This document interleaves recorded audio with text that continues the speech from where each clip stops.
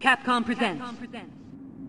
Azel, as the newest member of the Four Devas, you had better have a good reason for calling us here. I've discovered the one in possession of the God Hand. I can feel it. Look at his left arm. He is a God Hand. God Hand is so blasé. Call me the Devil Hand. I don't care what you call yourself. I don't trust dirty humans. Your kind is so incredibly stubborn. Humans will be nothing but worker bees creating honey in our paradise. Hey everybody, welcome to our paradise. So this is Brelston here from Capcom Unity, along with Greg Man, also from Capcom Unity. and this is our second episode. Second comes right after one. Woo, Second number comes right after two. first. They say second is always the hardest because you got to follow up that. The hype of the deafening hype of the original episode. It's Seth is as usual traveling abroad, so he's not part of this episode. In Oz, it's weird. Seth and for some reason all of my family are simultaneously in Australia. Like Weird. complete coincidence. Are they talking about you? I would only is this assume. Is this an elaborate ruse just to go talk crap about you? I can't imagine they're actually in Australia. It's so random. Together. But what was bringing us in like this? Each episode we wanted to do an appreciation thing, which we'll get to later in the show. But the vampire man, who kind of sounds like Jim Varney. He does. So what is that? Yeah, so that's a scene from God Hand, which if you are a regular Unity goer, you've probably gathered by now is one of my favorite games, and I can't stop raving about it. Which you'll have your allotted raving time. I will rave a little later in the show. Compared to last week, I mean, this show's a little lighter, I think, overall, because our first episode was the announcement of Resident Evil 6. It was a lot of new Cross Tekken players, or a new character announced. Three of us introduced ourselves and kind of went through our spiel of who we are and our history with not just the company, but just games in general. So the first episode should be on iTunes soon, if not already. Capcom Unity official podcast, brilliantly named. Just rolls right off the tongue if you're a robot. Yeah. And compared to that, we don't have as many announcements this time, but generally keeping up our every 2 weeks episode things. So with that in mind, the biggest news right now is Revelations. We're kind of in between the weeks of release. It came out in Japan and Europe last week, and then it hits the U.S. on the 7th, which is this coming Tuesday. Yay! And both of us have finished it. I'm actually going through it a third time now that we got the retail copies in. And yeah, like the reviews have been good, and it's one of the games I've been happy. After I played it, I was like, okay, cool. Like, I wasn't sure because when I was still in the press, there wasn't a lot to see or say about it yet. Mm-hmm. It was just, there's the 3DS Resident Evil game. Oh, but it's not the Mercenaries 3D game. Wait, which one is it? And so, I remember even at E3 last year, I had an appointment, and it was like, wait, which one am I seeing? Because it was still not quite clear what was going on yet. It was just like, there's a Resident Evil game. But then as it turns out, what bore out throughout the rest of 2011 was, actually, this is a major entry. This is the real deal.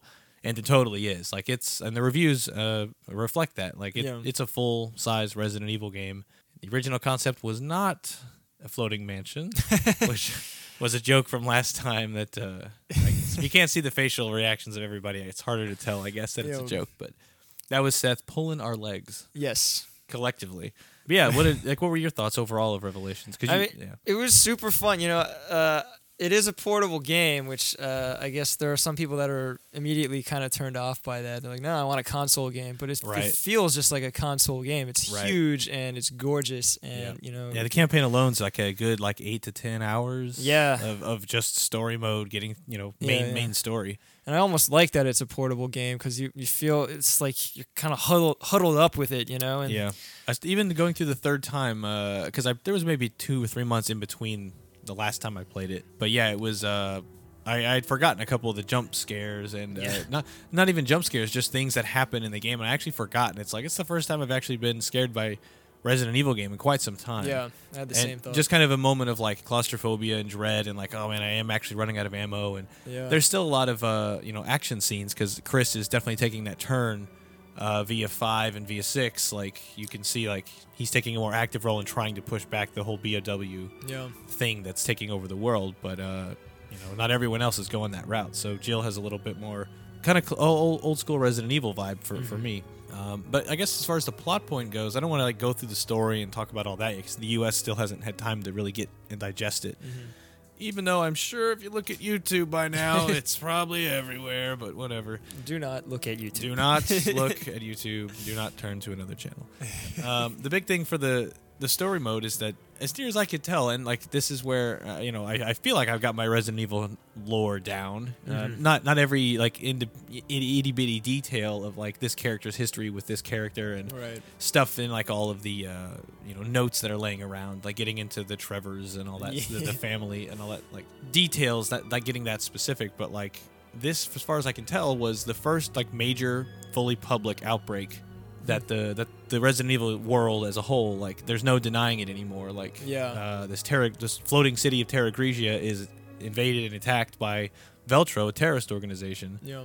And under no uncertain terms, like hunters and virus and all this stuff, and it totally infects the city, and they end up having to like wipe the city out, which all this is like within the first 10 minutes of the game. So like this isn't some huge spoiler. This is like story introduction level stuff. It really just does lend to the feeling that this is a truly big game. It's a big game, but it also like sets the stage for 6, which is like the global, like this is a worldwide outbreak. Like this is like Revelations is kind of like, how did the world learn about this? Because they knew something happened in Raccoon City. They knew something went down, and then it was weird, and that there were rumors or whatever. But like a full-on expose, that's part of 6 as well with the president. Like a full-on like no nonsense. There were monsters. They were made by this.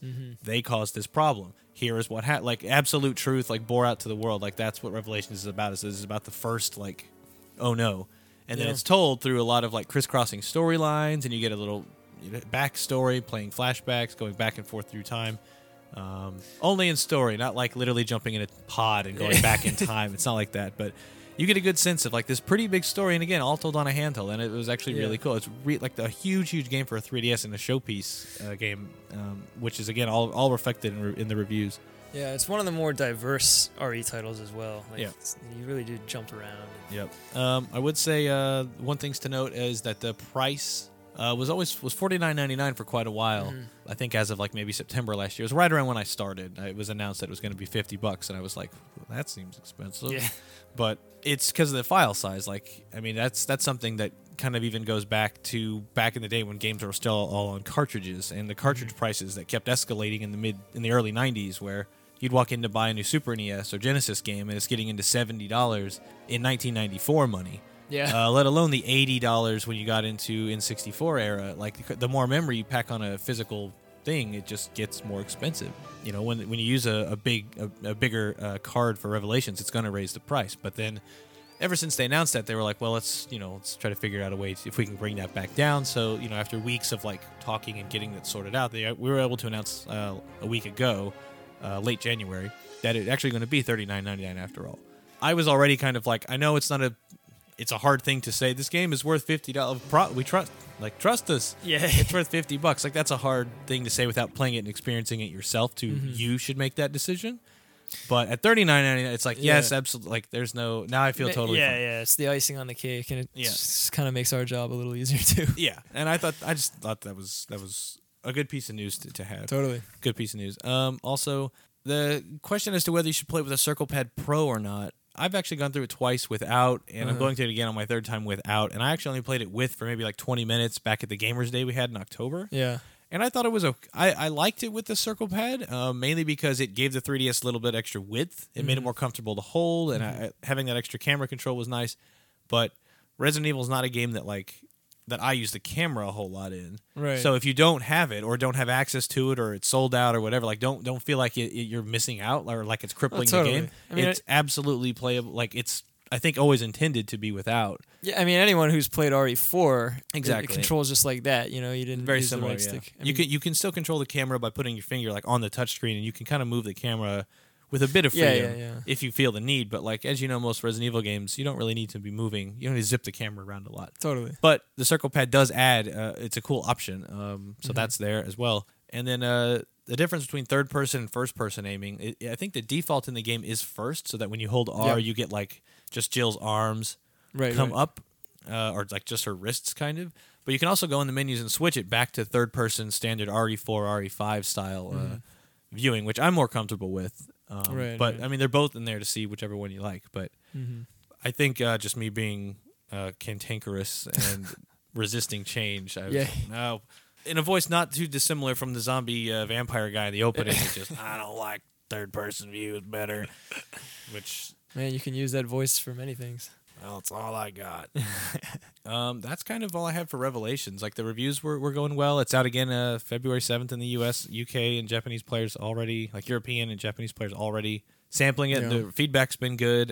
There's a playable demo as well. Playable demo on the 3DS eShop, so like it was a demo that we used at a lot of events Right. Throughout last year. And speaking of events, if you're anywhere near Anaheim, WonderCon is coming up. Usually it's in San Francisco, but this year it is in Anaheim, California. So if you're closer to Southern California, WonderCon will be there, and I know Capcom will have representation there. I'm not sure which games will be there or what else is going on, but I mean, if you are in the area, that's something to consider. Yep. Not just Capcom games, but I'm sure other companies will be there as well. So usually you can Probably. other companies. I just don't know because normally I'm all up in WonderCon because I Yeah. love going, but it's not in San Francisco, so I kind of have like I've just kind of like there was a mental block like oh Yeah.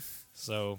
But it's a great show. It's like a mini Comic-Con that's much more navigable, and you stand a better chance of getting into any panel, any line you want to get in. It's a fun show. Well, cool. I'm psyched because I haven't been to WonderCon before. Yeah, it's a great size. It's a great size show. It's easy to get around. Another event that's coming up is part of my patented excellent segues, which I try to stack the show in such a way, but sometimes it doesn't work, and I feel like this. Oh, that's me. And Perfect. I'll give me one of those. So and prepared. I managed to grab some sound effects, and I'm doing a very good job of that. Oh, bad job? Yeah, there we go. Sears catalog. I don't deserve the shabby treatment. Yeah, as far as events go, though, the other big news for events is the Cross Assault reality show that's coming up for Street Fighter Cross Tekken. And the bit with that is it's a week-long reality show at the end of February that is going to be streaming live. iPlayWinner's helping us, Team Spooky's helping us, and we're going to be doing our own on Twitch TV. Just a big push, get some players together for Team Street Fighter, Team Tekken, and get these celebrity judges or team leaders in who we've teased who they are, and people are making some pretty accurate guesses, let's say, as to who they are. Accurate guesses, you say. But to register for this, the deadline is midnight, February 5th, this Sunday. So to get in, you can go to, here comes the URL. I wish it was prettier. Capcom-unity.com/go/crossassault/signup. Rolls, again, right off the tongue. We are really good at this.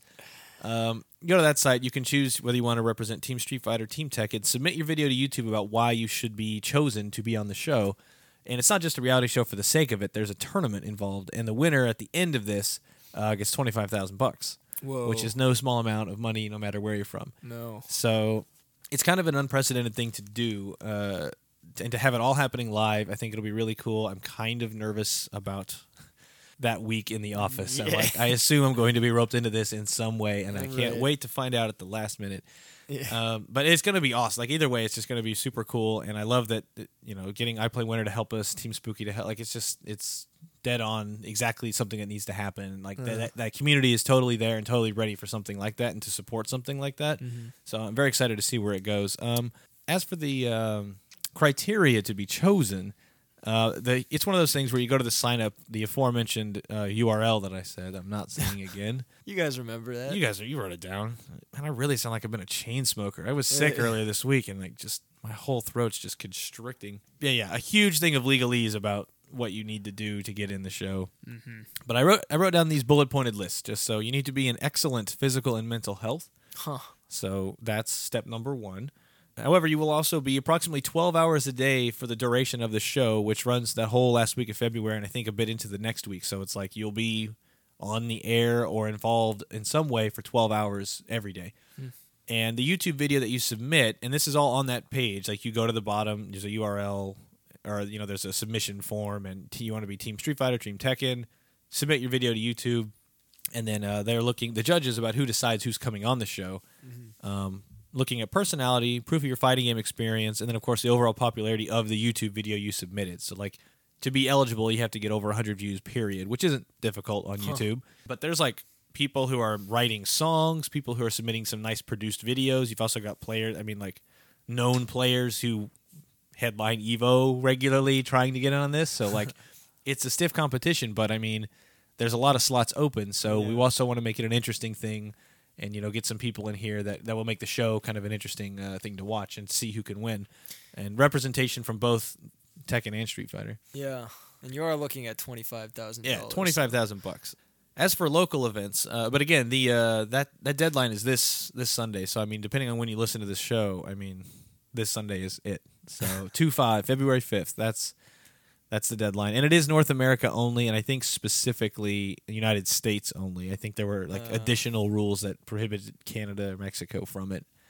I did check on that, and that's what I was told. But people keep asking, so I will ask again, just in case. They're like, oh, yeah, actually, we found a way to jump through these hoops, and it can actually happen. But as far as I know, it's just United States only. Yeah, so it'll be a tough thing to get in, but if you get in, that's not just a kind of a once-in-a-lifetime thing to be on this reality show that's going to be streamed live for a week, but also the money involved is pretty good. So if you're closer to San Francisco area and do not want to enter for $25,000 and just want to play some games, we just had a Fight Club this week, yesterday, for Street Fighter Cross Tekken, so... we live streamed that. I believe that went well, recording it before that happened. So I assume it went well. But yeah, there'll be more Fight Clubs to come, obviously. I know we always seem to hit, West Coast and East Coast. And as a Midwestern person from the Midwest, I'm always like, can we get some, there's nothing going on out there. Can we please just drop a Fight Club somewhere like Nebraska? Just almost right. Surprised considering how many people from Illinois there are in the office. I know. Illinois is very well represented in the games industry. It's scary. But then after that, there's a Resident Evil event for Operation Raccoon City on Valentine's Day, appropriately enough, Jill Valentine's Day. I think they wanted to call it that, and they couldn't for some reason. But it's called Zombie Valentine's Day. February 14th at GameSpots. We did this at the end of December, so it's kind of a repeat of that, only there's a tournament, $500 prize on the line for the team of 4 that wins, the multiplayer tournament for Operation Raccoon City. It's at GameSpot's offices in San Francisco, so again... If you're, within even 100 miles of San Francisco or the Bay Area in general, it's worth making the trip out, going to get to see the GameSpot offices, which is also kind of cool. Anytime you get to see, inside the games industry a little bit, it's the kind of thing when I was, just stuck in the Midwest, as I just mentioned. Any chance to see you do something like that was pretty cool. So if you can make it out, it's still, 2 weeks away, so there's still a little bit of time for that. And then as far as streaming goes, told you this would be a light show, man. There's not a lot going on, and I wanted to prepare some fun stuff in the first half, but you've got some God Hand stuff coming up, and there's always more announcements to be had. But this is what you get when you want to do a show every 2 weeks, and there's not much to go on. Streams, we're doing Devil May Cry streams every Wednesday, leading up to the announcement, the launch of DMCC. Which will be April 3rd for PS3 and Xbox 360. I'm trying to put on a good show, but I'm a little rusty. I was never a great player to begin with, but I'm trying to make it look good. The game kind of looks good even if you do badly. It is a very stylish game, even if you're doing poorly. Yeah. It's still a pretty cool game. But you just finished doing. You played all the way through DMC 1, and we just kind of touched on DMC 2. Yeah. And then now we're going in because we're running out of time, so we got to get into DMC 3, and we want to go all the way through that for sure. And just popular demand. 3 is such a popular game. Yeah, that was actually on the cover of the first magazine I ever appeared in. Wow. As a freelancer, going back to PSM in 2003, or no, 2004. 2004. For Devil May Cry 3, it was on that cover. So I'm in the back with foam fingers on, trying to type with foam fingers. And so that was my first appearance in games industry, which is a special place in my heart. That's crazy. I was still, I guess I was in college, but I was still reading PSM. Yeah, I was still in college. I was an extern, as they like to call it, instead of an internship. So once a year they would do a thing called an externship for 1 week, which was actually spring break. You sign up for an externship, and everybody would do I'm going to go to Chicago, I'm going to go to St. Louis, I'm going to go to some city nearby or even a business nearby, and I'm like, I'm going to try to find a way to get into a game magazine. Yeah. And through sheer just legwork and perseverance, really just trolling through internet lists and trying to figure out who works where, do I know anyone, and just through sheer also a little bit of luck that someone I knew a guy who knew a guy who knew a guy that knew a guy 10 years ago who I think went on to work in a games magazine. So like ended up getting that. So yeah, but for 1 week you become an extern. You go in, it's basically you intern for 1 week. But yes, that's Devil May Cry 3 for me. All that comes up when someone says Devil May Cry 3, that's where my brain goes. Did you actually do some writing on it, or not that issue, because it was, see, the magazine cycle, they have like a week kind of, it's an off week. It's not a week where they're not doing anything. It's just like they ship the magazine the week before, which is always a big crunch because you need to get everything in, pages edited, copywritten. Everything has to be absolutely done by a certain date because it has to go to print. After that, you've now got 3.5 weeks to get the next issue sorted. But in that first week, a lot of stuff still hasn't formulated because you're still talking about like, well, what's the coverage? What are our plans?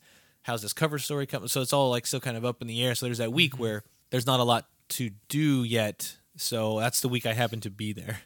So I like took pictures of controllers, and then I remember playing a lot of Ribbit King and the Alias PS2 game, and I think Siren, the survival horror game Siren. I think I was playing that for like screenshots or something. That's a winning week. So that's all I did for the whole week.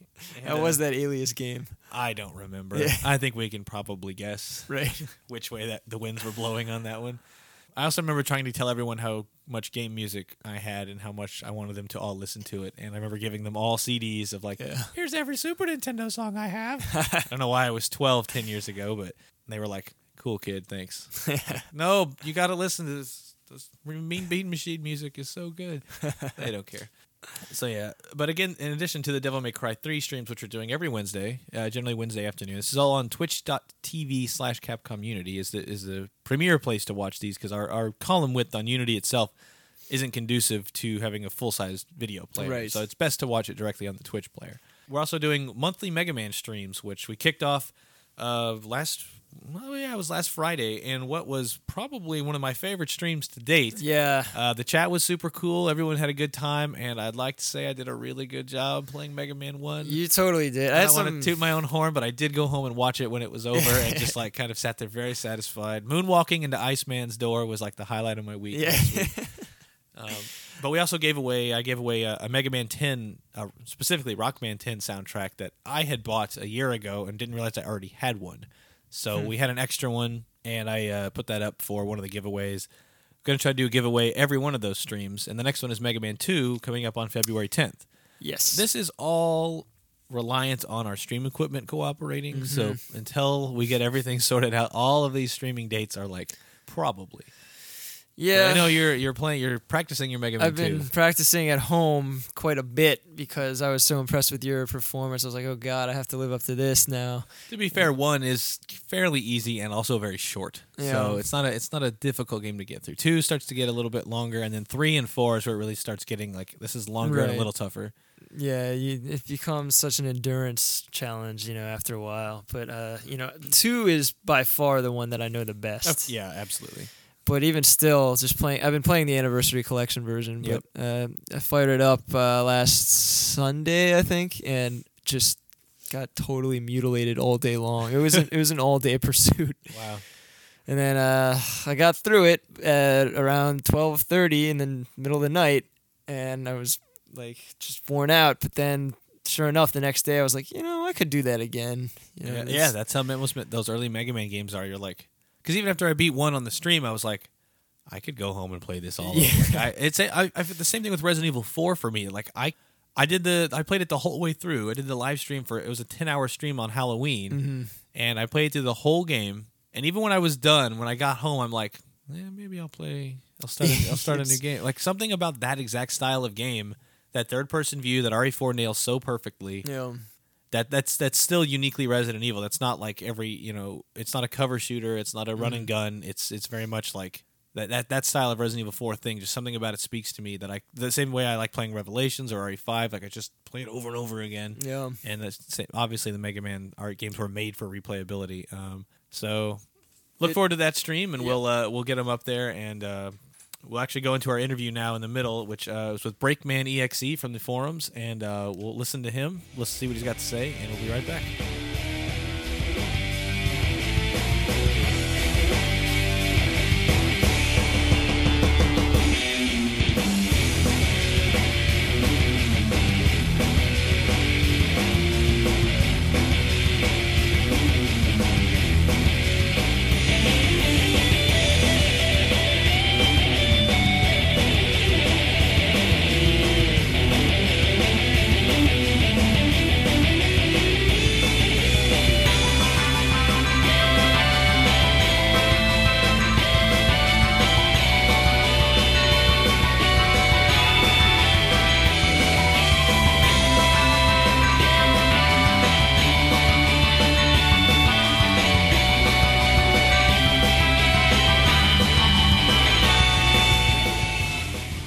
Hey everyone, welcome to our second Community Spotlight interview, and this week we're talking to...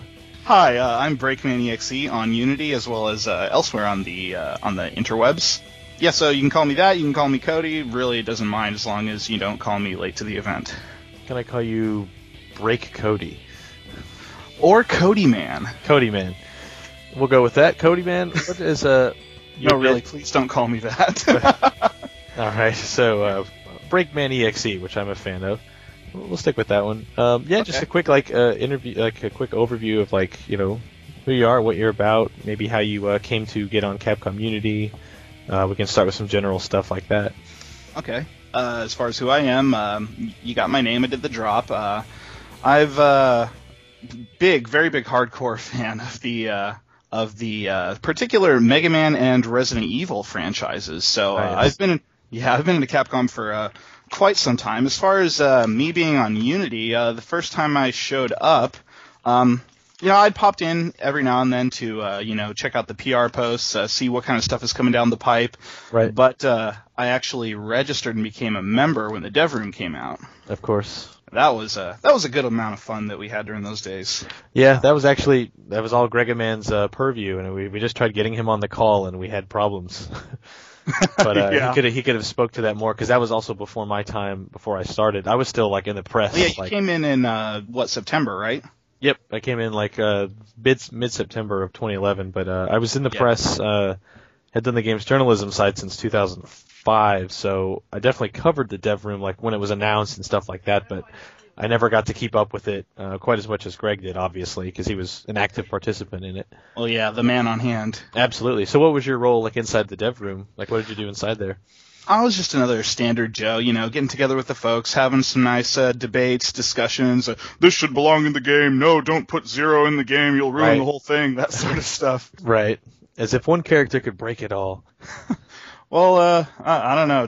Really depends on who you ask. I mean, there are some really impassioned fans that aren't afraid to let you know what they're all about. No, it's always that kind of stuff. It seems trivial, but it is definitely when you have the conversation, it's well, actually, yeah, does character X or does gameplay element X actually belong in game Y? And I'll throw some more letters out as we continue. Yeah, this is going great. Yeah, I guess what have you been up to in the more recent months? As far as Unity is concerned, mostly, unfortunately, since the dev room shut down, I still lurk around there. I mostly am just a huge community lurker. I pop into the Mega Man boards, the dev room, even probably the place where I'm most active right now is on the RE boards, mainly because of the Inserted Evil ARG. Right. And, I want to get in there myself and just start having some more giveaways going on with both Resident Evil goods and we got a lot of Mega Man stuff that I've acquired myself over the years, and I'm fantastic! You're a collector then? I'm a collector trying to stop, and working in the games industry has led me to a collection of things that is absurd. So life is hard. I know, it's just you get to that point where you're I've reached a mental breaking point, and right when I started, I handed out that Bionic Commando lunchbox, and we had a Mega Man 1 stream last week, so I missed that. I had to work. Too bad, man. Well, we have Mega Man 2 coming up pretty soon, so we're gonna do one each month, throughout the year leading up to Mega Man's 25th, which is something I'm personally, very much invested in. Mega Man's the reason. I mean, not to flip the interview tables here, but Oh no! Actually, this loops around nicely back to me because that Mega Man 2 was my first NES game. It's definitely a fantastic way to be introduced to it. Jeez, yeah, Mega Man 2. I mean, it's the safe choice, but it's the go-to choice. But it's the go-to for a reason. Yeah, and it is good, but I feel like in more recent years it maybe has been put on a little too high of a pedestal and having a little too much influence, perhaps. Oh, yeah. Do you have a game that you would replace that you feel has been unjustly hasn't got a fair shake over the years? Not really. I just feel that Mega Man 2 and 3 were definitely the two most influential titles, but I feel like more or less everyone that's come down the pike after that just hasn't gotten. Maybe for good reason, but I don't feel like they've gotten, just the same amount of recognition despite the different things that they have added. Right. like personally for one, I was pretty sad to see the Mega Buster go for Mega Man at least in 9 and 10. Oh yeah. Yeah. See, that's actually part of the camp that like. I don't know. For me, it like changed the whole. I mean, obviously, it changes the entire way you play the game. But for me, it became more about. I became obsessed in 4 and 5 with always having the Buster charged, and I started thinking about that more than I was thinking about like just getting through the level, trying the platforming stuff. Like my brain became fixated on am I charged, am I not charged. So then, like for 9 and 10, when I was reviewing them, I actually thought like, oh, cool. Like I can just go back to this. Like I'm just progressing through the level, dodging enemies. I can really focus on like quick decisions. Whereas the Mega Buster, you've got to like always be thinking a bit ahead. I guess I personally just adapt to the method of just having one button completely like planted on B the whole time, and actually using like the inner knuckle of my thumb to hit the A button when I need to. Yeah, no, there's definitely like both of them are like perfectly good strategies, and like neither way is incorrect. Right, of course. So moving out of Mega Man 2, I guess Mega Man 2 would be kind of we always want to ask like your favorite Capcom game. Is that also fall in that, or do you have something else that you would actually classify as like your number one? Oh man, which I know is not a fair question, really. No, that's not fair. No, oh god, Mega Man 2 is certainly the classic, and I just really enjoy a lot of things about that. The vast majority of the things in that game are things I enjoy. The music, the Robot Masters, it was put together. But it's hard to say that that's my favorite Capcom game. Maybe it's my favorite classic Mega Man game, but I also really like 7. If I had to peg down... Yeah, really? Wow. Oh, yes. I know, vocal minority here. No, like a 7 is good. I've just never heard anyone like have it that high on the list. That's interesting. I don't know, something about I kind of bonded with that game in a way I think most people probably wouldn't, but it's got its faults. So, but it's my personal favorite, although it may not be the best classic game. Of course, that makes sense. Absolutely. It's you got a personal reason attachment to it. Yeah, as far as favorite Mega Man game over all the series, I'd probably have to say another obscure one, Mega Man X8. Huh, yeah, actually, that's one I'm not as familiar with at all, like with as far as the X games go. You seem to have been on kind of a retro kick lately. I'd seriously recommend picking that up sometime. For sure. Yeah, I played like X. I was with 1, 2, 3, and then I've gone back and played 4, and then dabbled with 5 and 6, but after that, after the PS1 era, I definitely kind of fell off the X wagon. That's fair. I mean, the only two were kind of far between each other, and just for the PS2. So. Yep. And then I'm guessing with your name being Breakman EXE, is there another? I'm guessing. Yeah, actually, initially I was in the camp of, well, that looks nothing like classic Mega Man. What's going on with Woodman over there? This series sucks. I'm not playing it. Yeah, I think that's probably something I said too at the age when that game came out. I don't know. I gave it a shot, and well, I keep the Breakman EXE name for a reason. 1 was fun. I bonded with 2. 2 is my favorite EXE game. 3 was good, and I'm actually one of of North America's foremost authorities in collecting the physical battle chips. Oh right. I have a complete collection of the EXE4 library, the advanced, the one from EXE5 Progress, and EXE6 Link. I have one of every single battle chip. It took me like 5 or 6 years to do it all. Yeah. So what was the story with like the physical battle chips again? It was a tie-in with both the games and the anime, I guess, which was going on at the time. You remember NT Warrior a few years ago? Yeah. Well, they sold those, and you could use them with the little LCD screen personal terminals that Mattel localized. I believe it was Mattel. Well, regardless. But you could also, at least with the with EXE4, 5, and 6, the Japanese versions, they had their own battle chip gates that plugged into the back of the Game Boy Advance, and you could actually use those battle chips in the game. So scan them in, basically. Well, they actually had a slot where you could plug the chips into this slot. Right. And would register the chips, and then you'd take it out, and then it would be available for your guy to use. And you could either just use Mega Man to play, or you could insert data for another Navi and use him. But that functionality, for some reason, ended up getting axed for the English port of EXE6 for some reason, although it was in the other two. Well, this is going beyond my depth of knowledge, I can tell you that. Oh, sorry, I kind of nerd out when it comes to stuff like that. No, I mean, that's, like, anytime you hear, like, it's something I completely missed, so, like, that's, like, knowing that exists is, like, anytime I know that, like, a game that's perceived as old that had this cool functionality that it seems kind of ahead of its time, like, that's always cool to, like, realize that, you know, maybe I heard that it was going on back then, but then kind of glossed over it, so... Yeah. Anytime you can talk to somebody who knows, like, no, here's exactly what was going on, here's why it was cool. Like, that's always a great thing to have. Well, I'm glad I could contribute in that way. Yes, somebody else listening to this, I'm sure, is appreciating it as much as I am. Well, I certainly hope so, because otherwise I've just completely bored the entire listener base. Well, they're going to learn it whether they like it or not. That's... So I guess to take us out, did you have a specific Capcom song that you wanted to play you out of this segment from the wide range of Capcom music out there? I've got a couple. Do I get one to play me in as well? Yes, actually. So I was trying to dance around that, but yes, you can have one that plays you in as well as one that takes you out. So you can pick two. Okay. Well, I think these are pretty safe. I don't see a whole lot of people lining up for this. I'm not picking Wily Fortress 1 for Mega Man 2, so right. I'm still on the board for someone. Yes, it's like a countdown to who's going to finally get that. Probably next episode. Yeah, I'm always going to try to talk people out of it, and then when if someone ever gives me a reason that's like, no, here's why I deserve it, then, like, you know, go for it. Well, the bar is set pretty high, I think. Yeah. Okay, to bring in, if it's cool, I'd like to get the Mega Man X8 theme song.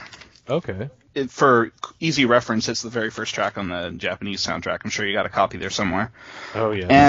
And to bring me out, how about we go for the credits theme for Mega Man 7? Oh, nice. Okay. I do know that music. Yeah, that's a nice one. All right, I can make that happen. Awesome. I guess as a parting note, any other thing outside of Capcom, Mega Man, hobbies, anything you got going on that you kind of do when you're not, like, totally jacked into physical discs? Not a whole lot. I mean, I'm a boring 9-to-5er. I work like everyone else, come home, am too tired to do anything, go to sleep. But no, as far as outside stuff, pretty much one of the biggest things I do outside of, gaming, Capcom stuff, that Legend of Zelda. Of course. Oh, here's a laundry list of the games I play. Right. I'm really into Rock Band, so I go out and do a lot of events. Like recently, they had the Umlaut event in San Francisco. Yeah. Me and my friends signed up. We were a part of that. Cool. Every year, for like 3 years, I've been meaning to go to that, and every time it's like the same night I'm not in town. It's try to get it off. It's a great time. It sounds awesome. Just people like go up and play in a bar that's like set up for concerts, which the DNA Lounge is an awesome venue. Period.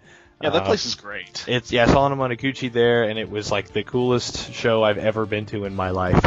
Oh, nice. It was absolutely amazing. But just getting to play Rock Band in a venue like that is super cool. Yeah. This year we chose a French rap rock song, and we called our band Limp Croissant.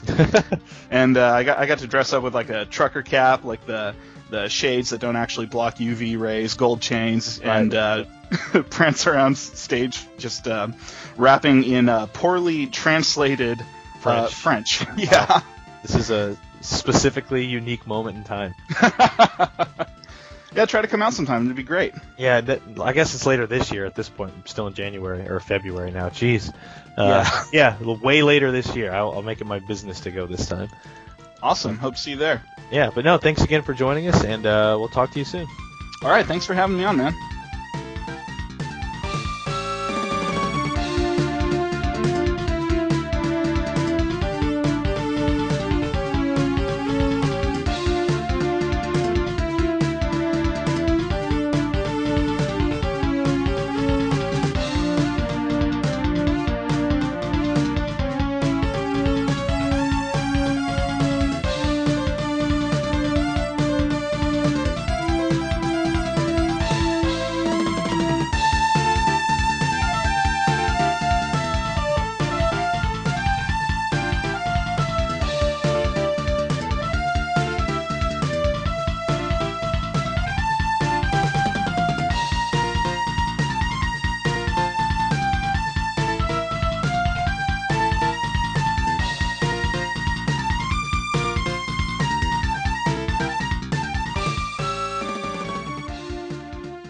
thanks, Breakman, for taking the time to come on Skype with me and talk. But as we introduce one of the community members, we're also going to introduce another member of the Capcom team. Last week, the three of us introduced ourselves, and this week we're joined by Sean Houlihan. Hi, guys. I'm a QA lead here at Capcom. Hello. Hi. Thanks for coming by. Thanks, guys. Isn't this like a professional show and everything? Yeah, it is, actually. It's a little frightening. I didn't know that there was so much stuff here. Well, it all has to go back in the closet when we're done. That's cool. Helping.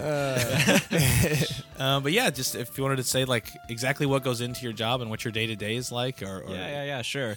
So, as a QA lead, for anyone who's actually really involved in video games, QA is a term that gets thrown around a lot. Quality assurance is one of two things. It's usually thought of as either the people to blame for your buggy games, which isn't completely far off. We try hard. That's me. It's my fault. I'm sorry, everyone. But or it's when QA is mentioned, it's usually that horrible job where you have to like run against every single wall in a level in order to get paid. It's actually there's a little bit of misunderstanding when it comes to QA. So first, I'll just kind of give my background because QA is definitely really varied and it's a lot different here at Capcom. But when I actually started Electronic Arts. In Redwood Shores, I was QA for Rock Band. So, nice. Yeah, that's probably why I'm deaf and speak loud. Yeah, every day for me was pretty much walking in onto a plastic drum set and hearing nothing but clickety-clack, clickety-clack, and the most horrible singers on the planet. For anyone who knows Rock Band, yes, you can hum into the mic and still get by on expert. We had no one do that. Right. But anyways... QA at Electronic Arts, not to bag on anyone who's worked at EA or does currently because I loved it there, but it's definitely what you will typically understand as QA. You do go in, you do the same repetitive tasks, you are told specifically to test the same thing over and over and over again. And again, I know I make this sound horrible, but I still loved the job. I really did. That is what a lot of people know of as QA. Now, when my contract ended, I came here to Capcom to be a tester, thinking it was going to be the exact same thing. And yes, I did start as a tester here at Capcom no longer than just 2 or 3 years ago. And when I started, it was immediately apparent to me that it's vastly different. When I am doing my day-to-day as a tester, or when I was, it wasn't just a matter of doing the same repetitive tasks. It was basically encouraged to me to play the game in every way that was absolutely possible. I had to think of every person I'd ever played a game with, against, or, just even how I would play a game, because you don't actually play a game, obviously. Anyone who's in QA knows that you test games. But in doing that, we would have to basically take every path, try every maneuver. We would have to use every move, every weapon constantly. And yeah, it's not always on a game that you want to test. Right. Shout out to Dark Void. But no, I actually really like that game. But it's definitely something that if you're into the video game industry, not only is it something that can be frightening because of all of the horror stories you hear, but it's something that usually people try and shy away from because they go, I want to be a developer or I want to be an artist. I can tell you now, QA is the way to enter into this industry. Right. I mean, when I started here at Capcom, you kind of have to find your niche. You have to understand where you want to go. But once I did, I loved QA. I loved my team. I loved the people that I was working with. And I loved being able to influence the game. You do influence the game. Even as you're writing bugs, you're saying that this doesn't work the way that a normal user would expect it to, and it gets changed to what you would expect to have it be. And so, when you see that day to day, it's actually really, really enjoyable. You start to understand how the industry works and everything like that. And that is really the one thing I can say about QA. If you want to enter this industry, regardless of what position, QA is definitely the entrance, and that really helped at Capcom. So now I'm a lead, and now I tell everyone else what to do, and no one listens. But I was going to say, what was the difference between just being QA and then when you became a lead? How did that? Yeah, so when I became a lead, really the biggest difference was I had a lot less time in game. I know it sounds strange, but obviously with the tester, your day-to-day job is to be in the game for 8 to 10 hours a day.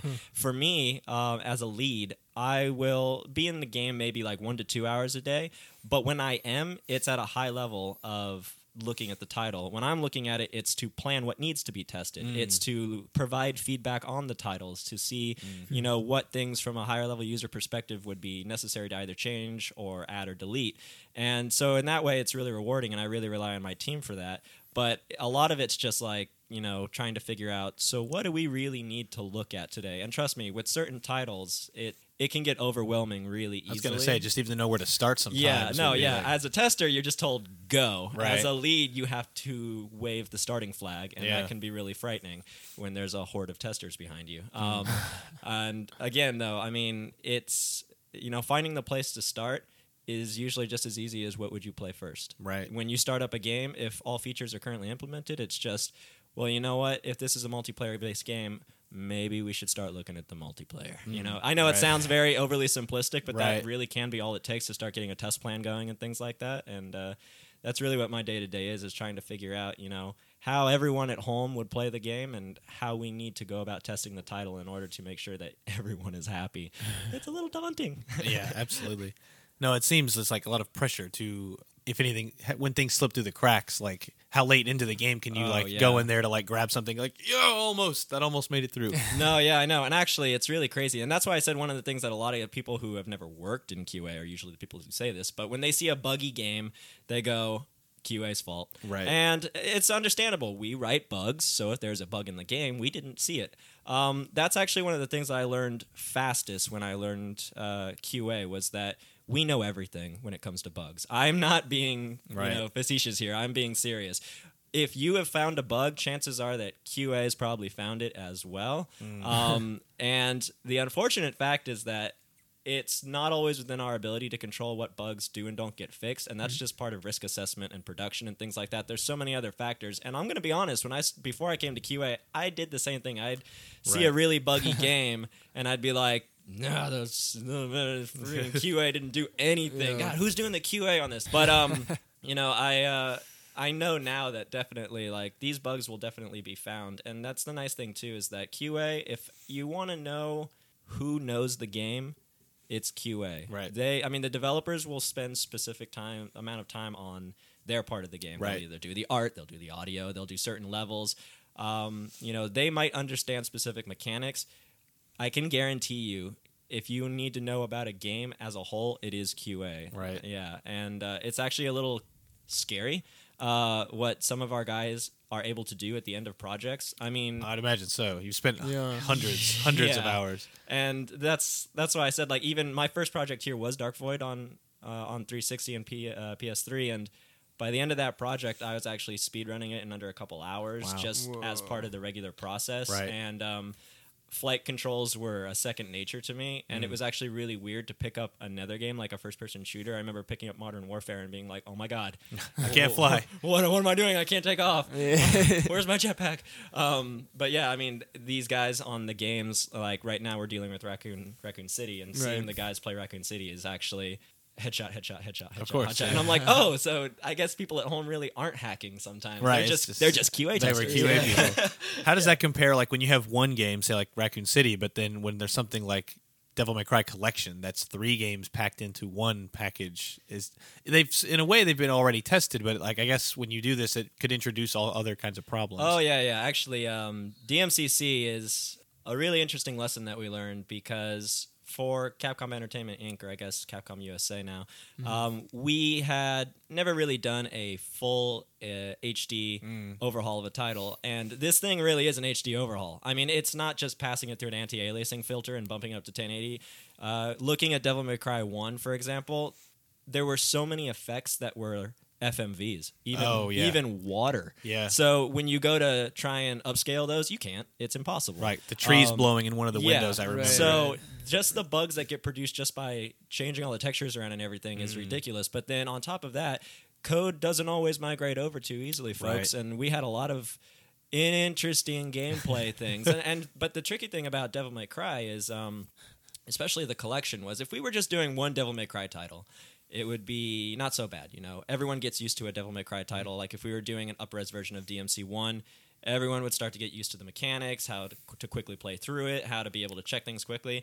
We were doing all 3 titles, and we weren't actually on a really long schedule, so it's really tricky because all the mechanics change between the games. All the types of bugs even change between the games. You're basically testing 3 simultaneous games. Yeah. They are separate entities, but even then, QA is still I mean, it's scary. I remember that I used to speedrun DMC3 for fun. You know, I'd try and get under a couple hours and stuff. And so I was showing some of the guys like, oh, hey, you know, at the start of the project, you know, try and do this. You can /cancel by doing this. You know, you can use this Beowulf to, you know, hop off people. And by the end of the project, they were teaching me, and I was a little embarrassed actually. I was like, "How did you do that?" And he's like, "What do you mean? How did I do that? I've been doing that for 3 months." I was like, "I'm just gonna walk away in shame." So yeah. What do you think that? I mean, in your estimate, like what the typical time investment for a given game? Like, if I were a tester, how many dozens, 100 hours total of your time do you think goes into just one game? Let alone cumulative years of work. Well, let's see. On an average title, if we spend, you know, 8. By the way, I'm trying to do math, so bear with me. If we do just the regular 8 hours a day for 5 days a week, that's 40 hours, and we will, in a month, you know, therefore spend 160 hours in a month. Now, the normal amount of time on a project is usually between 6 and 9 months. I'll just go for 9 months. So whatever 9 times 160 is, folks. Couldn't tell you. I got my degree in journalism. Me too. Stay in school. That's what I did. So yeah, but I did it because I wasn't very good at math. No, I'm ruined for math. Like, give me any two numbers, I don't know. Yeah, I can't do it. I forgot what a number was for a while. So it's really tricky. Thanks, Excel. They might be invented. I don't know if they're real. Have you ever seen a Yeah, number? I've never seen a number. Yeah. Them and sharks, man, I'll tell you. Anyways, but yeah, so we spend a good, you know, 1,000 hours just with, in surplus of 1,000 hours just on one title for just the normal amount of time we work. But on top of that, one thing that a lot of people who have worked in QA know is, or have at least heard for if you haven't worked, is we do overtime. That's the one thing that QA is kind of known for, is working those crazy hours. So we try not to crunch them too hard, but we definitely, within the last 3 months of the project, go to 10 to 12 hour days. Right. You know, and so right there, that's, you know, an extra like 20 to 30 hours a week that we're working. And so even, you know, the weird thing is that I've noticed, though, is that for a lot of testers, the more games that you work on, regardless of what the type of game is, that just the more you work on it, seems like the faster I've noticed those types of testers to pick up games, regardless of the type. There are certain testers that we can tell when then you give them a new title, within maybe a month, they're speedrunning it. Right. You know? And we haven't even implemented everything yet. And right. It's like, okay, slow down, guys. You might need to rethink your process when we add this level. And it takes them all of a week to figure that out, too. Right. Yeah, it's pretty crazy. But it's cool, too, because the nice thing is that before a game comes out, when you're really excited about it, like I'm really excited for Raccoon City, and I know all of these things about it that I cannot tell anyone right now. Right, of course. But, you know, there's all these amazing things about the game, especially the multiplayer aspect, which is fantastic.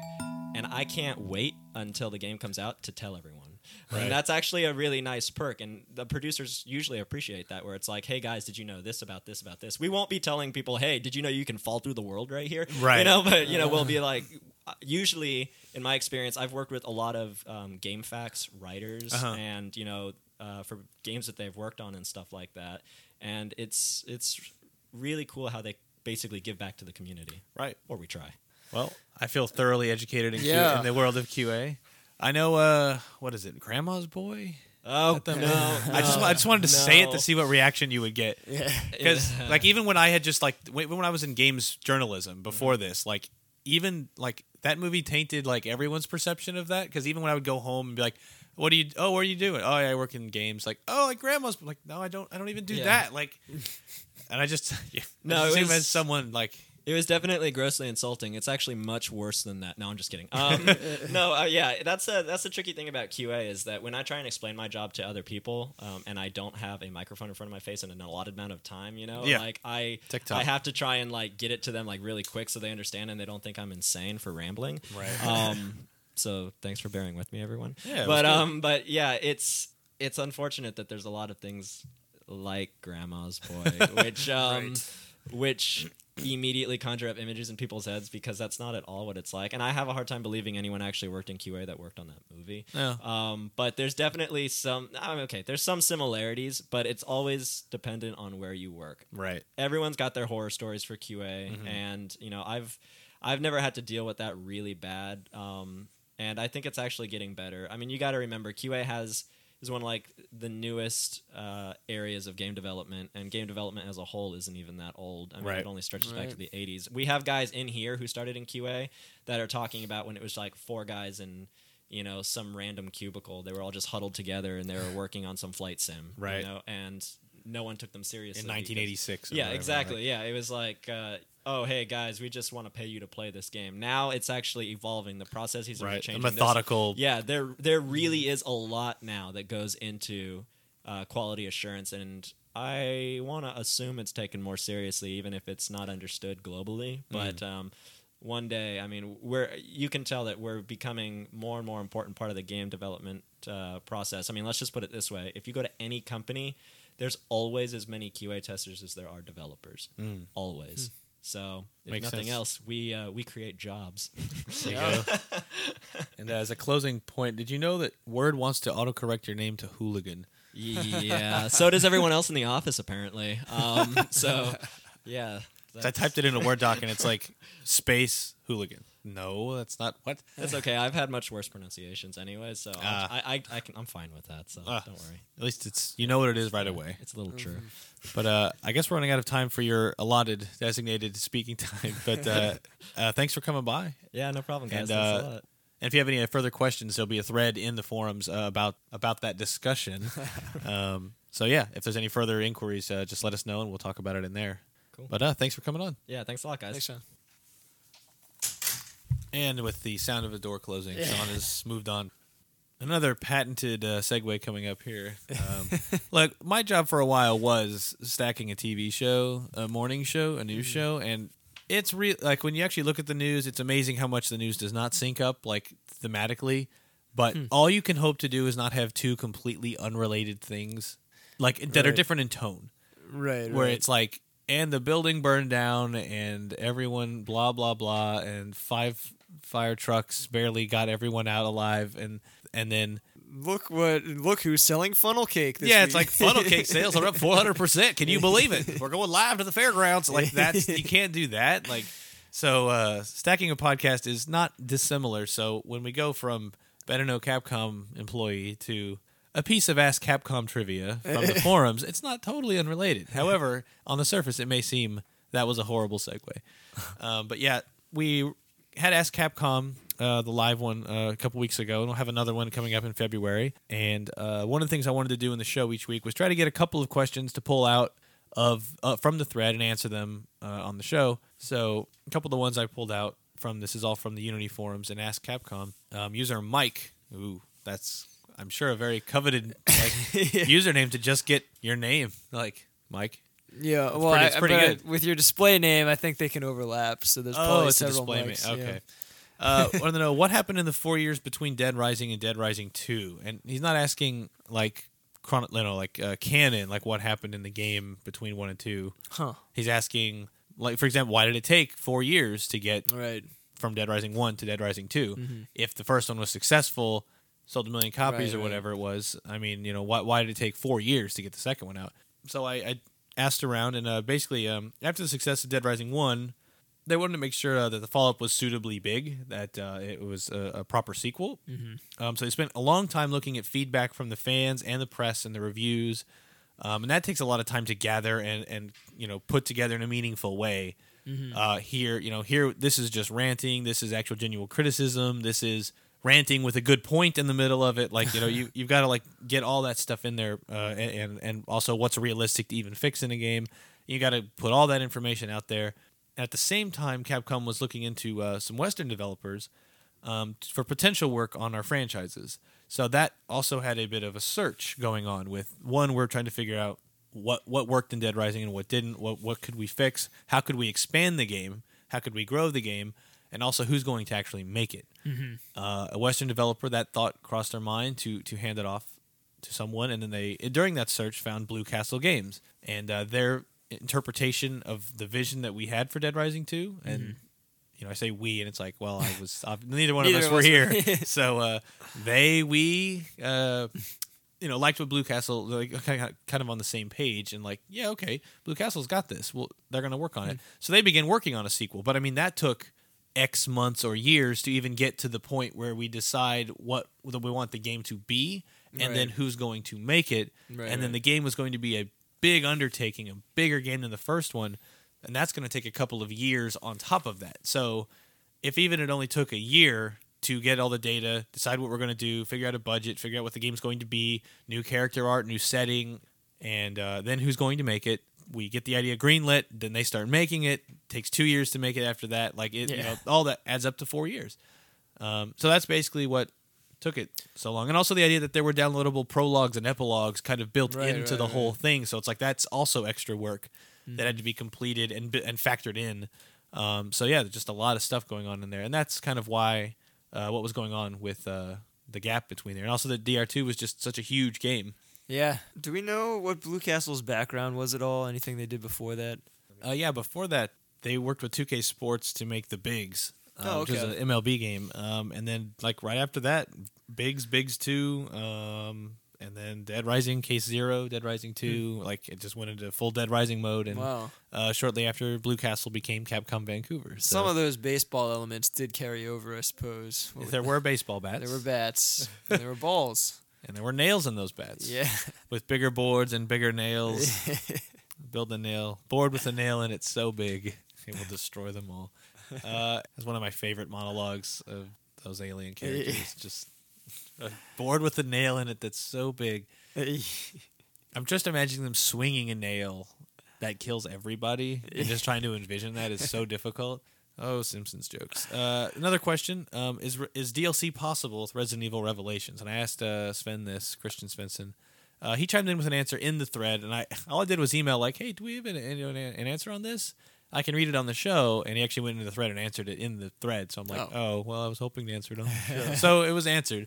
But basically, games need to know ahead of time that DLC will be there, so they can have be built with the idea that they're going to be little slots sort of to fill in with DLC, or that the game will accept DLC down the road. And Revelations, I says that's not the case with Revelations. So the game is what it is. Still though, 10-hour game, and then all the raid mode stuff and Street Pass stuff that's going on with it. We've accidentally Street Passed a couple times, at work, and I'm like, I got a shotgun shell. That's it?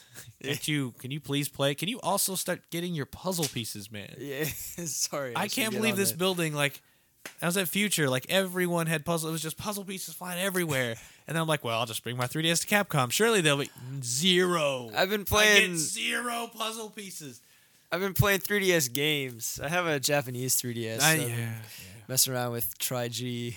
Yeah, see, that's something I want to get into. It's it's addictive and frustrating. I spent 2 hours the other night trying to kill one monster. Was it the biggest monster? No, it was it was a 3-star monster, which is fairly low level in that game. But there was a giant spike in difficulty where I went from breezing through, and then suddenly it's a monster called a Kurapeko, which is it's a big bird that pecks you.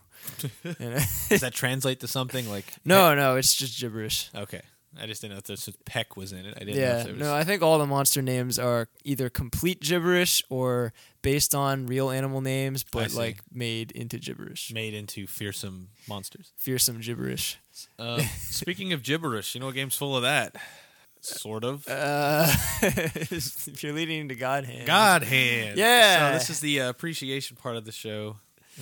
Look at that. All of a sudden you're in a different part of the show. The walls changed color. His couch is suddenly comfortable for the first time. But last time I did the Resident Evil GameCube remake, because I played it for the first time over the break and was kind of it was just a gap that I had. I never played it. I just didn't have time when it came out. College was really demanding, and the games I did have time to play, I'm like, well, I already played Resident Evil. I don't need to play it again.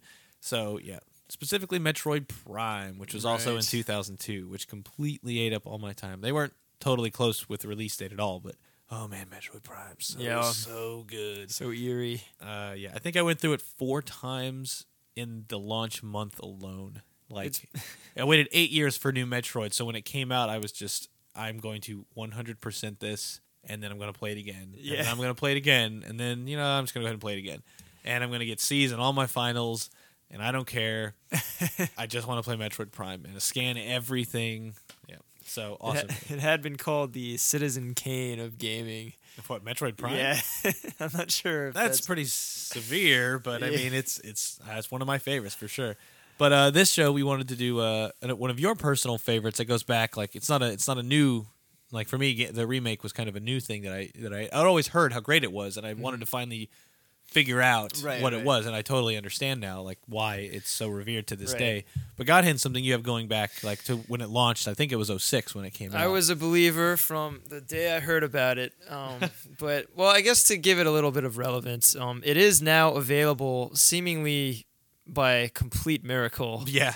You can download it for $10 on PSN as part of this weird like, hey, we can play PlayStation 2 games on this thing initiative, but like they've released a small handful of like very obscure games. There's like Ring of Red, which was this weird wow, that's on there? Yeah, it was like whoa. I loved that game back in the day too. That was a good one. The battles were like 3 to 4 hours each. Yeah, it's like a hexagon map where it's alternate 1960s where there are mechs in like Vietnam era battles, like an alternate 1960s. It was, it's like Japan has been divided into North Japan and South Japan. I clearly have meetings coming up that are popping up in this thing, so I will not be attending that meeting. Obviously. Okay.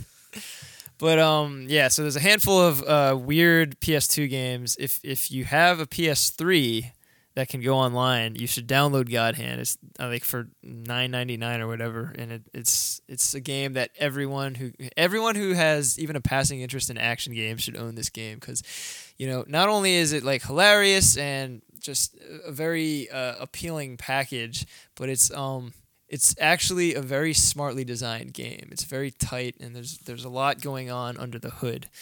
But I guess going back, it was 2006. I think it was launched in October, and around that time I was sort of on the fence with my gaming habits, where like I had been a lifelong gamer, but I just gotten out of college, and it was like I was still looking for a job, and I was like, well, I'm kind of at a like a pass in my life where I should probably buckle down and get more serious, maybe ease up on the gaming a little bit. But then Capcom they released Okami and God Hand both within like a month of one another. Very and I was close. like, no, maybe I should get way back into gaming. Maybe I should just consider going even farther in. Yeah, exactly. I just remember that fall, so many awesome games came out. 2006, a lot of cool stuff. Yeah, and that kind of represented the pinnacle of what I loved about Capcom is just they just did these crazy experiment projects that like couldn't possibly be that marketable. Oh yeah, it's even when I was in the press at the time and like even getting people to read previews or reviews of Okami and God Hand, it was tough because it's like no, you're a dog god wolf and you paint on things. No, it's really cool. Come back. Like, read this. No, come back. Like, and then we spent the next like 4 years telling everyone how great Okami was. Yeah, it just blew me away. I remember like I would all of my time that I wasn't playing Okami, I was like thinking about playing Okami, and like I would like have something bad happen during my day, and then I'd be like, well, at least I can go play Okami. You know, it was that kind of game. It was just all encompassing my life. But then, like less than a month later, the same team that made Okami, Clover, which contained it was kind of an all-star team of it was like Hideki Kamiya, Shinji Mikami, and Atsushi Inaba, who they all worked on like Devil May Cry and Resident Evil games and like all these other awesome Capcom games that I loved. They formed Clover. They did Beautiful Joe, and then they did Okami, and then they did God Hand. When I heard the concept for God Hand, I was just like, it was just this head scratching moment. It's like, wait, they're doing what? They're how did they get this to pass? You know. So what is the concept? So the concept is it's sort of this throwback to the old Capcom beat 'em ups like Final Fight. Right.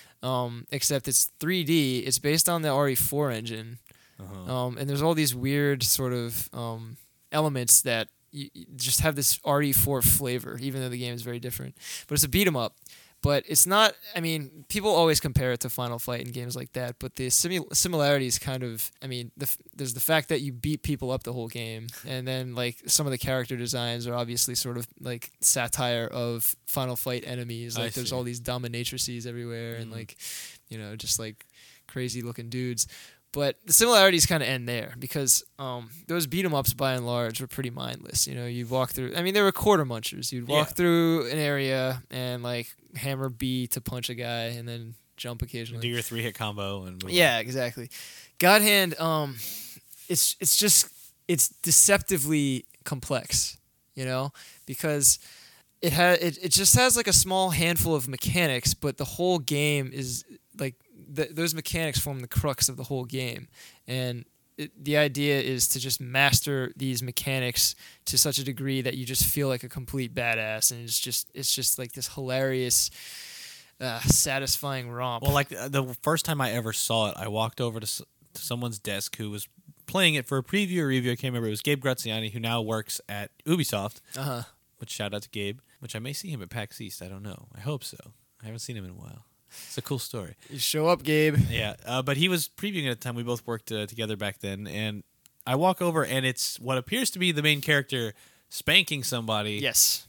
Rapidly mashing on the circle button and then like kicking them into the moon or something like that. Yeah, like the whole game is just super weird, and none of the characters seem fazed by any of the weirdness that's going on. But everyone's acting to the ceiling, like just and it's unapologetic the whole time, and that's what just seems so awesome. In that, I swear to God, like 60-second bit that I saw, I was like, this is amazing. Yeah. But I never got a chance to actually play it because of other games industry. You never get a chance to stop. It's always next game. I mean, it's very much a gamer's game because, one, because it's quite hard, but two, they're constantly making references to sort of like all these different gaming tropes or cliches. And it's just, on top of that, it's smartly designed. Another thing that I love about this game is it came out sort of on the tail end of that first I'm losing my vocabulary here, but it came out when QTEs were sort of on the rise, thanks to games like God of War. Right. And by and large, I kind of hate QTEs. I'm not a fan. They sort of... I'm pretty on record of that throughout my years in the game industry. Of like, I don't know. I feel like it takes control away from me. But right, they have their place. But like when there's a reliance on them, I'm like, give me the control of that moment. Exactly. And it seems to be a polarizing subject. Some people really like them. They like the cinematic nature of them. They like feeling like they're taking part in the cinematics. But the cool thing about God Hand is that while it uses QTEs in a sense, it's probably the best use of QTEs I've ever seen. They're practically not even QTEs, because what it is when you're in a fight, if you get enough successive hits, it's like Street Fighter. If you hit them enough times in a row, they get dizzy. Right. And when they're dizzied, you're prompted to press circle, and then depending on the class of the character, you'll do a different like special move. But you don't just press circle; you hammer it. So right. It's not like, first of all, it's optional. You don't have to do it. You can just keep beating them up while they're dizzy. Second, it's not like quick time per se, because like you have a substantial amount of time to do it if you want to. Right. And then third, it's really more of a reward for, fighting well, because see that I'm cool with. Yeah, and it's like it's this very rewarding feeling where you're mashing the button and there's this almost 1-for-1 visual accompaniment where he does something crazy, like spanks a woman, or like breaks a guy's neck over and over, or like just pummels him severely, which is like sort of this. Oh, speaking of pummeling severely, you sent me this clip called "Hello, Mr. Samurai," which is you fighting a samurai. Yeah. And, so and I just isolated the part where the main character, I guess. Yeah. Who is Gene? Gene. He just gets him in the corner, and the sound of him kicking this guy against a wall over and over and over.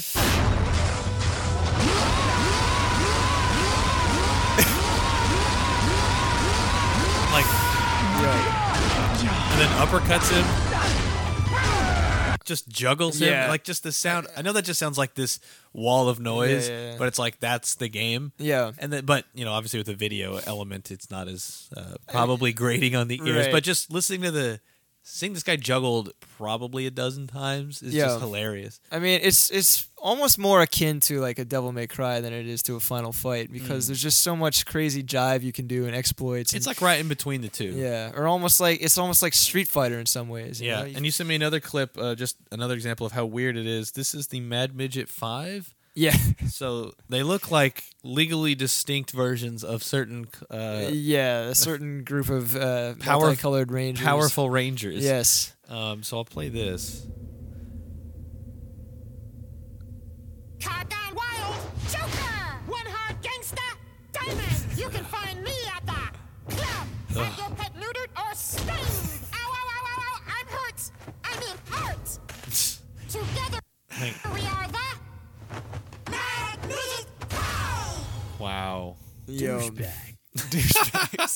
And he's just watching them do this pose. Yeah, that's also an awesome fight because you fight all 5 of them at once. Nice. And when you dizzy them, for the bosses, they have very specific dizzying rewards where you hit the circle. So for those guys, since they're like little dudes, you can you do like an axe kick where you bring your heel down on them and it like hammers them into the ground. Wow. And then you can stomp on them.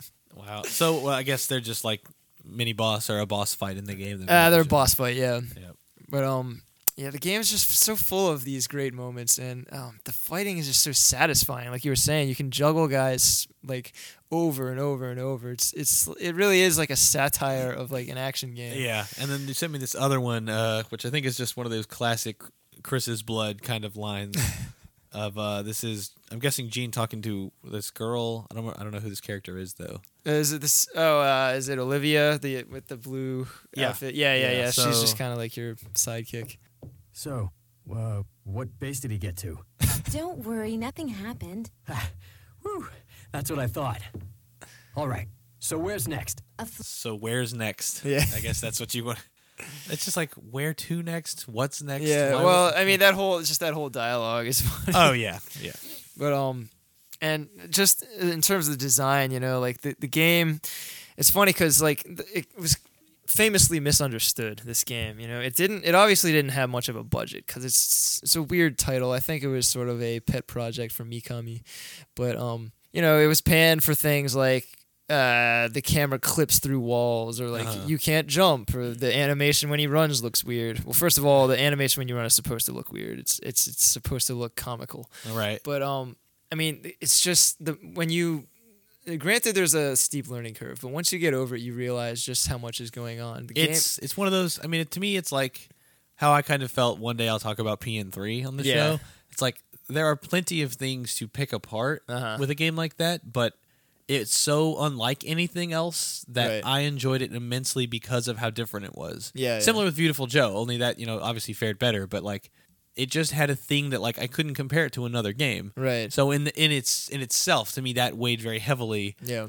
Even though then years later, when we were filling in a backlog of reviews and I had to review PN3, I did not score it particularly high because, like, as a critical analysis, I can see why, you know, it's a hard. If I had to go spend money, I mean, I obviously paid for it myself in 2003 because I was not working anywhere in games yet. But right. I can see why, you know, if I pointed someone at a game like that, they'd be frustrated if they didn't know up front what they were getting themselves into. Right. But then, you know, ask me personally, I thought PN3 was great. Yeah, I mean, it's certainly a niche game, but you know, I feel like any flaws that it has are totally cosmetic. You know, right? Like the design itself is super thought out. You know, and like the game demands constant strategic thought. Like it looks like this brainless action game. That's why it gets compared to Final Fight, and that's why I don't like the Final Fight comparison because you're constantly thinking, and like the game is like this. It's almost like RE4 in the sense that it's this constant exercise in crowd control.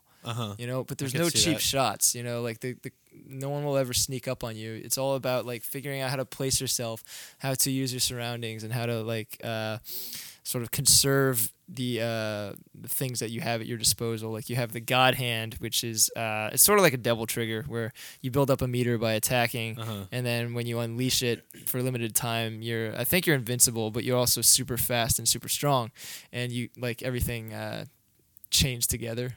All your attacks chain together. Yeah. And then you have the roulette moves, which is one of the most attractive things about the game, I think, is he has all these crazy special moves that like all have like awesome motion capture animations and like does things like he'll pull a baseball bat out of nowhere and like bat them out of the atmosphere and stuff like that. I think that's another one I saw walking by was just, where did he get a bat? Yeah. It's that kind of game. It's just hokey. Yeah. So you sent me another line here. I'm not sure what I'm about to play because I haven't listened to it because I want to react. Finally, A boss fight. Nice. This I just like that known line. as the God Hand. Oh, that's rich. So I guess that guy's the boss. Yeah, that's a game that has a line like that is already Yeah. like getting points in my book. There's some fourth wall breaking. There's some. I mean, it's just like I said. It's full of references to video games. And moving a bit ahead. Yeah! I don't think you realize what you're getting yourself into, Pendejo. I swear he's channeling Sammo Hung here. Newsflash, big guy. You can wax on, wax off all you like. I'm still kicking your ass. It's like a total Dante line. Too. Yeah, it really is. It's just I really should be playing this game. Yeah. I feel like I'm missing out. I was like the day that like our digital sales guy who gives me yeah. the PSN updates, Right. he dropped that on me like a bomb, like the day before it went up on By the way, PSN. this is coming out tomorrow. Yeah, exactly. He's like I didn't even know about this, but God Hand is coming out tomorrow on PSN. I'm like, whoa. Back up. Whoa. We need to start the whole sentence It's over. like, brother, you can't just drop that on me. You gotta explain this. Like, there wasn't even any PS2 games out on. yeah, PSN. like we're gonna lead with God Hand. Buh. So there's another one you gave me. Let's see what this one's all about. He's late. Why must fat and slow always apply to Elvis? What? So Elvis is the name of that guy that we just saw. He's I see. Well, that's the guy from the intro. That only talks yeah, that's the Jim Varney guy. He's a pack-a-day smoker. He's sort of like the leader, and he's a devil or a demon. Perdóname. I gotta be hungry and could barely move.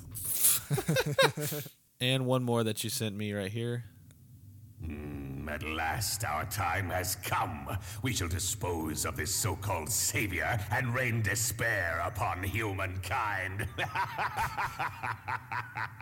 That's a good laugh. One more. That arm is the God Hand, right? Thanks to you guys, I've gotten to be quite popular with the Hellish set. Hellish. I prefer super tropical. Your arm is ours. What? That's my favorite. I That's bet just you're down not south. really popular in hell. Then he runs away. What is super tropical? What? I think because it's like hot, like Right. hell. Hyper tropical. And they all run away. What the? So yes, God Hand, everybody. Yeah. There was a great series of reviews that went up over the last few years. There's a site called actionbutton.net. I just got to give a little shout out to my buddy Tim Rogers who runs the site. And like I always liked God Hand, but then I started reading the reviews on his site. It's funny because it went from like this intellectual review site to like strictly a God Hand appreciation site, like so gradually that no one even noticed. And there are like 5 different reviews up, and he did this one video review that's just him like sort of waxing poetic on like all these metaphors for what God Hand is like. Wow. And it's yeah, I think maybe I'll post a link to that later. And one day you want to have the God Hand stream to end all God Hand streams. Yeah, I'm gonna try to get him on that as well. Yeah. No, that would be great to add an extra layer that even we are not perceiving. Because he's not only is he super knowledgeable and super good at the game, but he's a personal acquaintance of Shinji Mikami. Wow. So he has like his go-to he blessing. has, And he has his blessing. man, my throat's really just. I'm not even doing the voice right now. Like I'm not kidding. Sounds exactly like. Wow. It's time to end the show. But to take us out was a song from I guess the credits song, which I looked up with paper. Kevin Smith with a B. I assume that's supposed to be Kevin. Probably Kevin. Kevin Smith from Panda No Panda doing this ending song about God Hand. Oh yeah. And it is a pretty amazing song, I gotta say. Yeah, it's pretty legendary. Yeah. So that song will take us out, and thanks for listening. And again, Capcom Unity is the site. Hit us up in the forums. There'll be a thread about this episode if you want to talk some more about QA. Sean will probably hop in there. We'll start doing some like questions of the week kind of stuff pretty soon for each episode, and like get in the forums and read your answers on the air and do that kind of stuff so we can further the discussion. Right. Streams upcoming, so you can always check us out on Twitch TV. And finally, if you want to be part of that, the interview in the middle, just add the Capcom Unity podcast as one of your groups that you follow on Unity. and then I can go through that list and see who's part of the group. Like you can add once you make an account on Unity, you can be wow, my voice, I really can't get over this. You can be a fan of Resident Evil, a fan of Okami, a fan of Marvel vs. Capcom, and you can get anything tagged to those in your Capcom Unity feed. Same thing with the podcast. So if you're a member of that group, I can go in and then I can send you a PM that says, hey, do you want to do this via Skype, or we can do it via email or whatever, and that's the way to get in on that. And we usually schedule them for Monday or Tuesday in the early evening, like 5:30 or 6 Pacific, and you can be part of the show that way. And again, thanks for Breakman for coming on. Thanks for Sean for coming on. And we'll have another episode a couple weeks from now. And I don't know what will be in that episode, but I have some ideas. I have some discussions I'd still like to have. And plus, maybe we'll have some news by then that we can share. Yeah, talk to you guys later. See ya. My arm, my arm, my arm, my arm, my arm, my arm, I summon up the powers of the Godhead!